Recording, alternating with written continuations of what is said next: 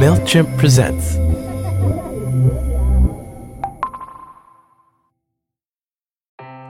Ever heard of a cluster? You know, it's when marketers group all their customers, regardless of their different behaviors, into one big mess.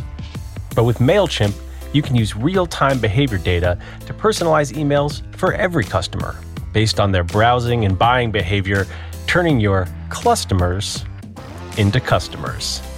Intuit MailChimp, the #1 email marketing and automations brand.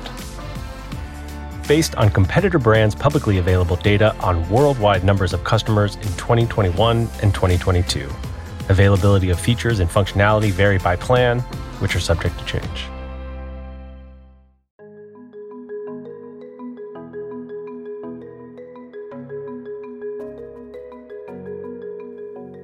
Hey there, friend.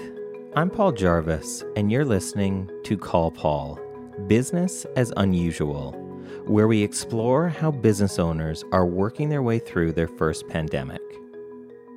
I've raced hard marathons. I've put in mileage. I've run through a lot of pain. Getting up at midnight, not the hardest thing I'm going to do.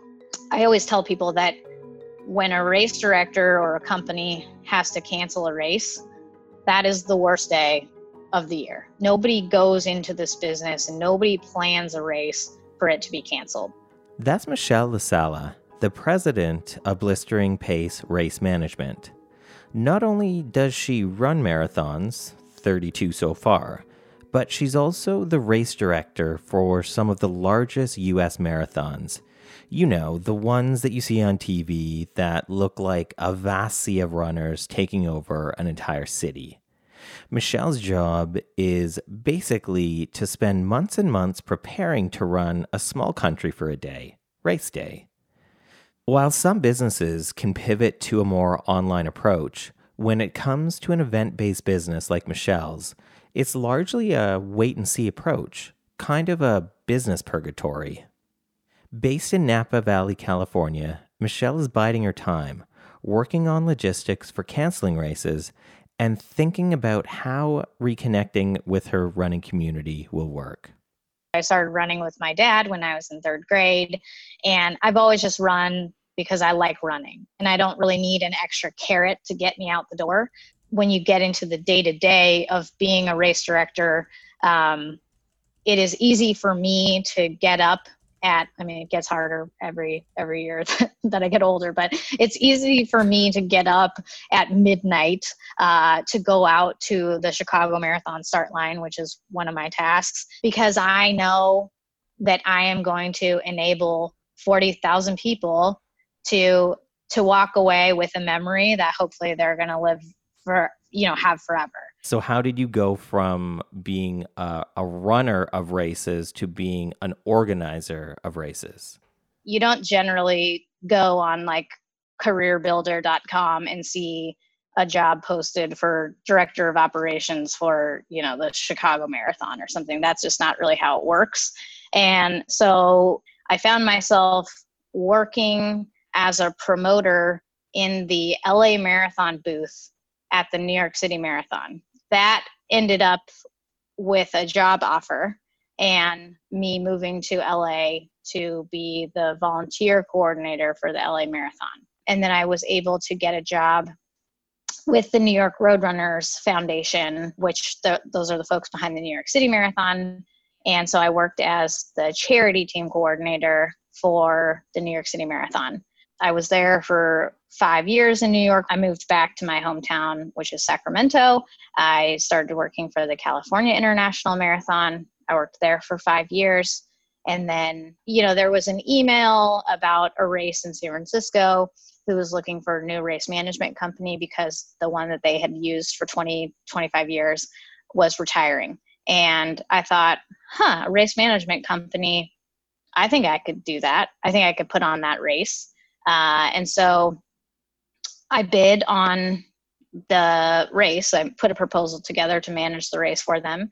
And I said, if you choose me, I will build a company. And here we are 4.5 years later. The rest is history. Wow.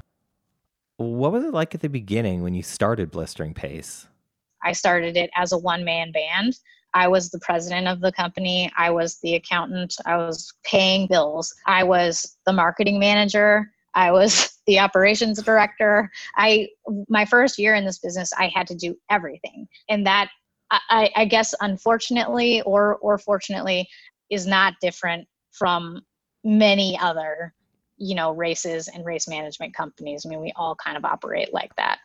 So for those of us not in the running world, how do you sum up what a race director or a race company does for a race?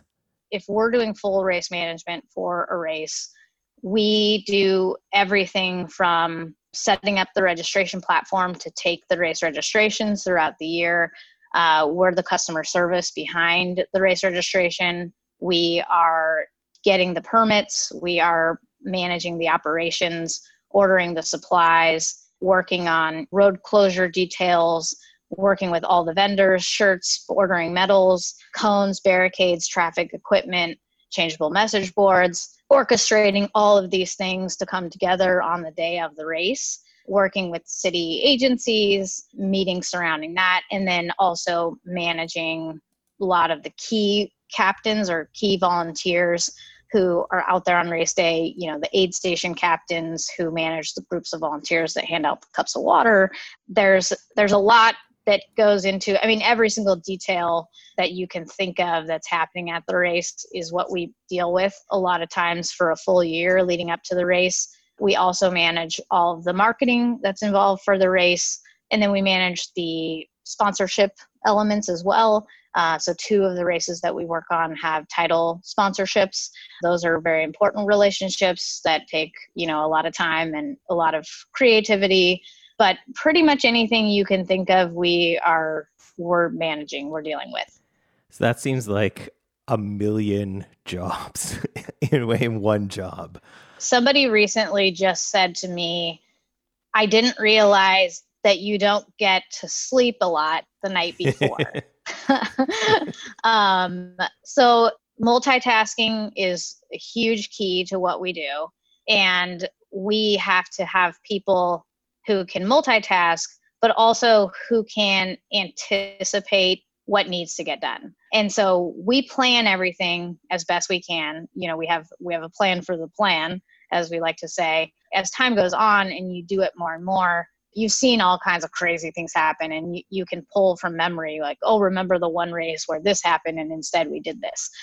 Or like, the aid station truck breaks down, and now, how are you going to get all the supplies that you need on the course out there? The more experience you have, the easier pivoting becomes because you have some knowledge to pull from.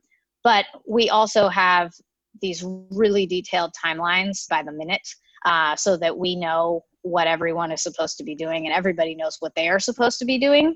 What was the worst or weirdest or most unexpected thing that happened when you were either planning a race or putting, like, the race is actually happening and something happens? So in 2012, there was Hurricane Sandy, which ended up canceling the New York City Marathon.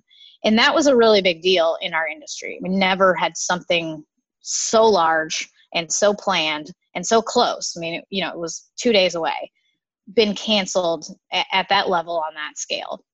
Ever since then, the industry has been hard hit. 2013 was the Boston bombings at the Boston Marathon. In 2016, 2017, and 2018, there were numerous races in Northern California canceled due to wildfires.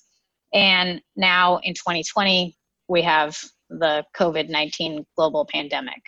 So every time the running industry gets hit by something like this, because we are a fairly tight-knit group, we try to come up with, well, how can we protect us from this happening in the future?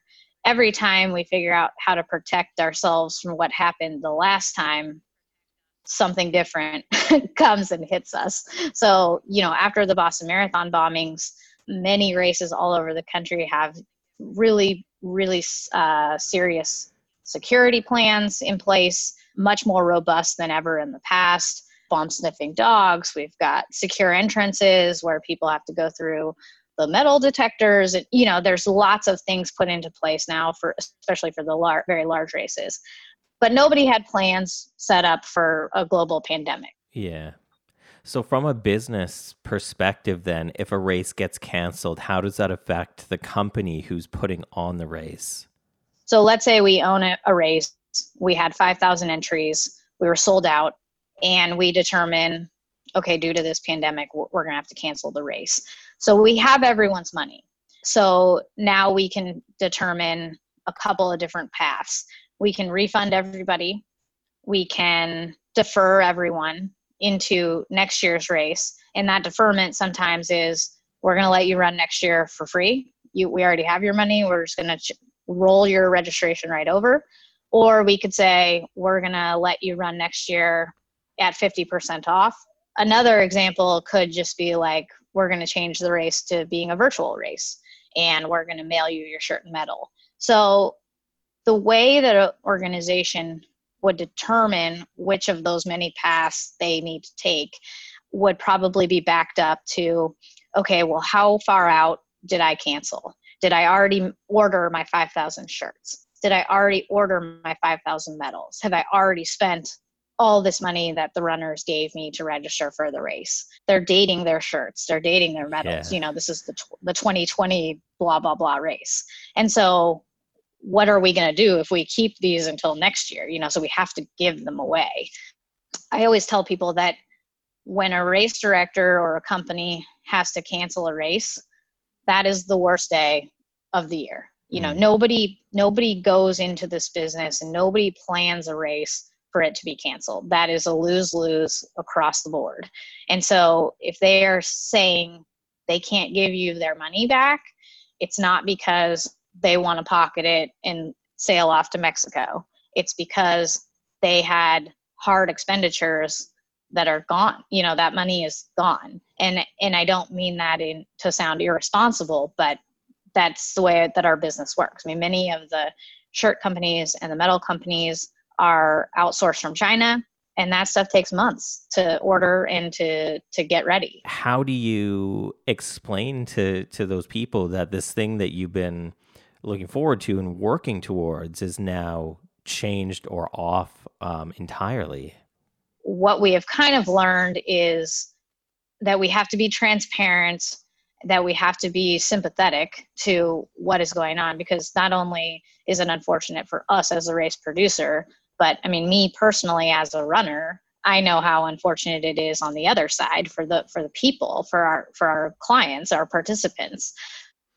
It's very difficult. It's so hard to be able to make any of this okay, because a lot of people run and exercise and train as part of their mental health and part of being physically fit. And so when you're not only taking this race away from them, but you're taking away the reason that they're getting out the door every day, that is kind of what we're seeing now, is how do we fix this on a long-term scale? Because right now, the running industry, we're kind of just saying, we don't have any idea when we're going to be able to have another race.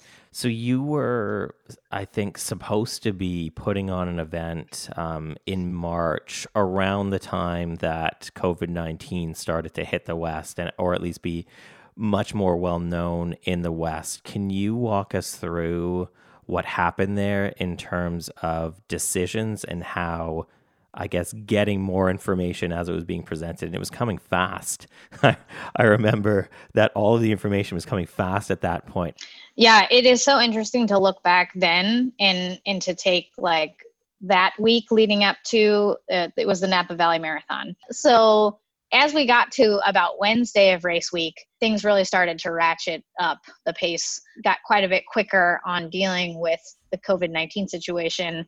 And for us in particular, our title sponsor is Kaiser Permanente, which is, of course, a large entity in the healthcare industry. Mm-hmm. And so we're trying to navigate working through what is quickly visually turning into a global pandemic with the healthcare industry as our title sponsor, but as a separate entity as a healthcare professional, but wanting to keep the lines clear of, well, ultimately this is our race and we get to decide what to do. And races they're outdoors, which is good, but they're high touch. You're standing at the start line with 2,500 people if it's the Napa Valley Marathon start line, and everyone's in close proximity. Everyone's using, a large bank of porta potties. The race starts. There's numerous aid stations. People are grabbing cups of water and drinking them and throwing them on the ground. And then at the finish line, you're handing people bottles of water. You're putting a medal around their neck. Everyone's very sweaty, breathing hard. Lots of opportunities for all of the things that are the easy transmitted COVID-19 disease, or virus. So we had to kind of take all of those things into consideration and say, well, do we have medals on the table for people to just pick up so that we're not touching them? And can we still have aid stations? Is that safe to do? Fast forward a week, totally different ballgame. The LA Marathon happened 1 week later, and that was very questionable. I know that they operated it as safely as possible, and I don't know that we could ever know the outcome. Did anyone get the virus from that event? It would be so difficult to know. But the optics of what was going on 1 week later was wildly different than on March 1st. Yeah. There's no facts because we're not there yet, but just kind of thinking through it with me. How do you make because everybody's so anxious and jumpy about social interaction right now. So how do you make people feel safe about races in the future? Like, is there something that can be done for that to happen, do you think? For us in California, mass participation events are in phase 4 is what we're calling it. And that is when there is a treatment or a vaccine. And so there's a part of me that feels that people aren't going to feel totally safe until they have the vaccine. Yeah. And then it's just going to be like, okay, business as usual. And so I think that for me personally, as a business owner, that is the part that I struggle with the most. Is I'm ready to think outside the box. I want to come up with ideas that can get us back out there quicker, but I don't want to waste my time if we're really just waiting for a vaccine. Yeah. And so I have to fight that urge to, in my mind, it's being lazy, but I need to stay positive. I need to stay critical thinking and creative thinking on what can be done. But also, I kind of think we're waiting for a vaccine. Yeah, no, it's understandable, especially when so much of your work is so much planning in order for things to go right. If you don't have the data to make the plans, it would all be for naught if you move into it too soon. So what are you working on right now with the business? I would say we're 99% sure that the rest of our 2020, unfortunately, is a giant cancellation. Yeah. That is difficult, and it's hard to navigate in the sense that we're a small business. It's my husband, myself, and we have one other employee. For me as a business owner, I am fairly busy. I mean, there's lots of things to navigate. There's lots of financial modeling to do, for better or worse, on what the rest of the year looks like.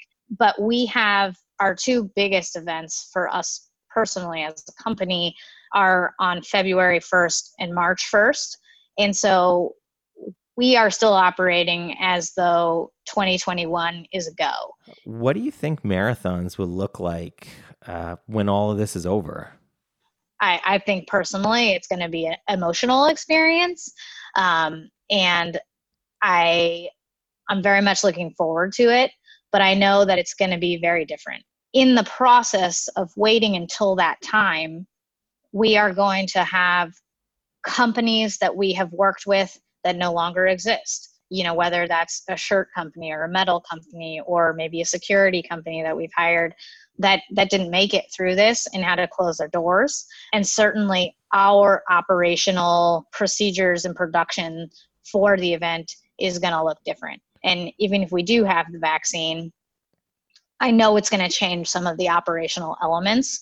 and it's not going to be business as usual anymore. Just the way the Boston bombing changed how all races kind of prepare for their security. And even if it's something as small as needing to have all of our runners upload their vaccine certificate into the race registration system so that we know, they can come to the event. It's definitely going to change. So you said that you're working to stay positive. What kind of things are you doing, or what are you looking forward to right now?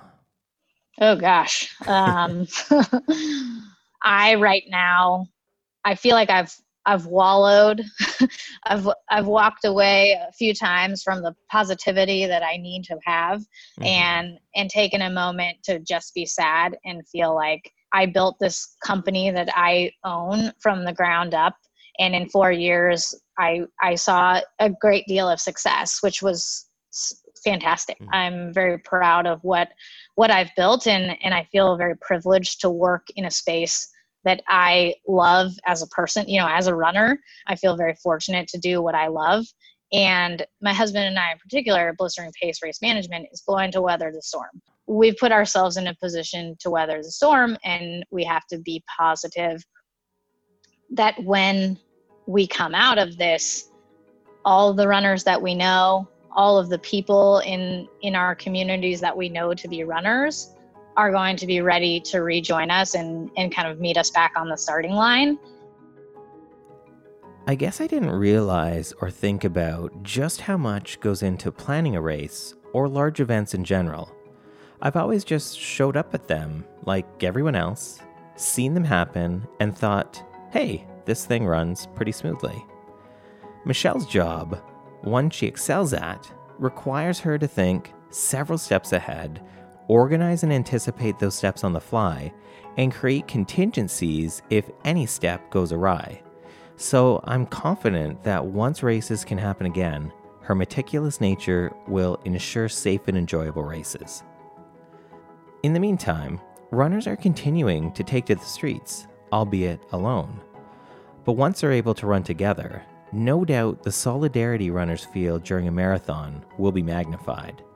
It is, after all, a metaphor for what people can do when they come together in cooperation and determination.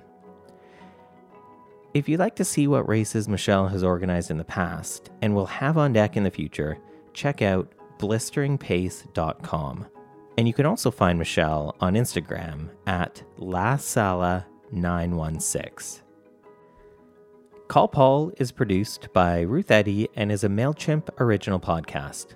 Subscribe now on your favorite podcast player so you can hear more stories like this one from other small business owners. To learn about my thoughts on business and living online, you can hop on my newsletter by visiting sundaydispatches.com. And if you're a small business who's adapting and becoming more resilient, we'd like to hear from you. So send us an email to callpaul@mailchimp.com.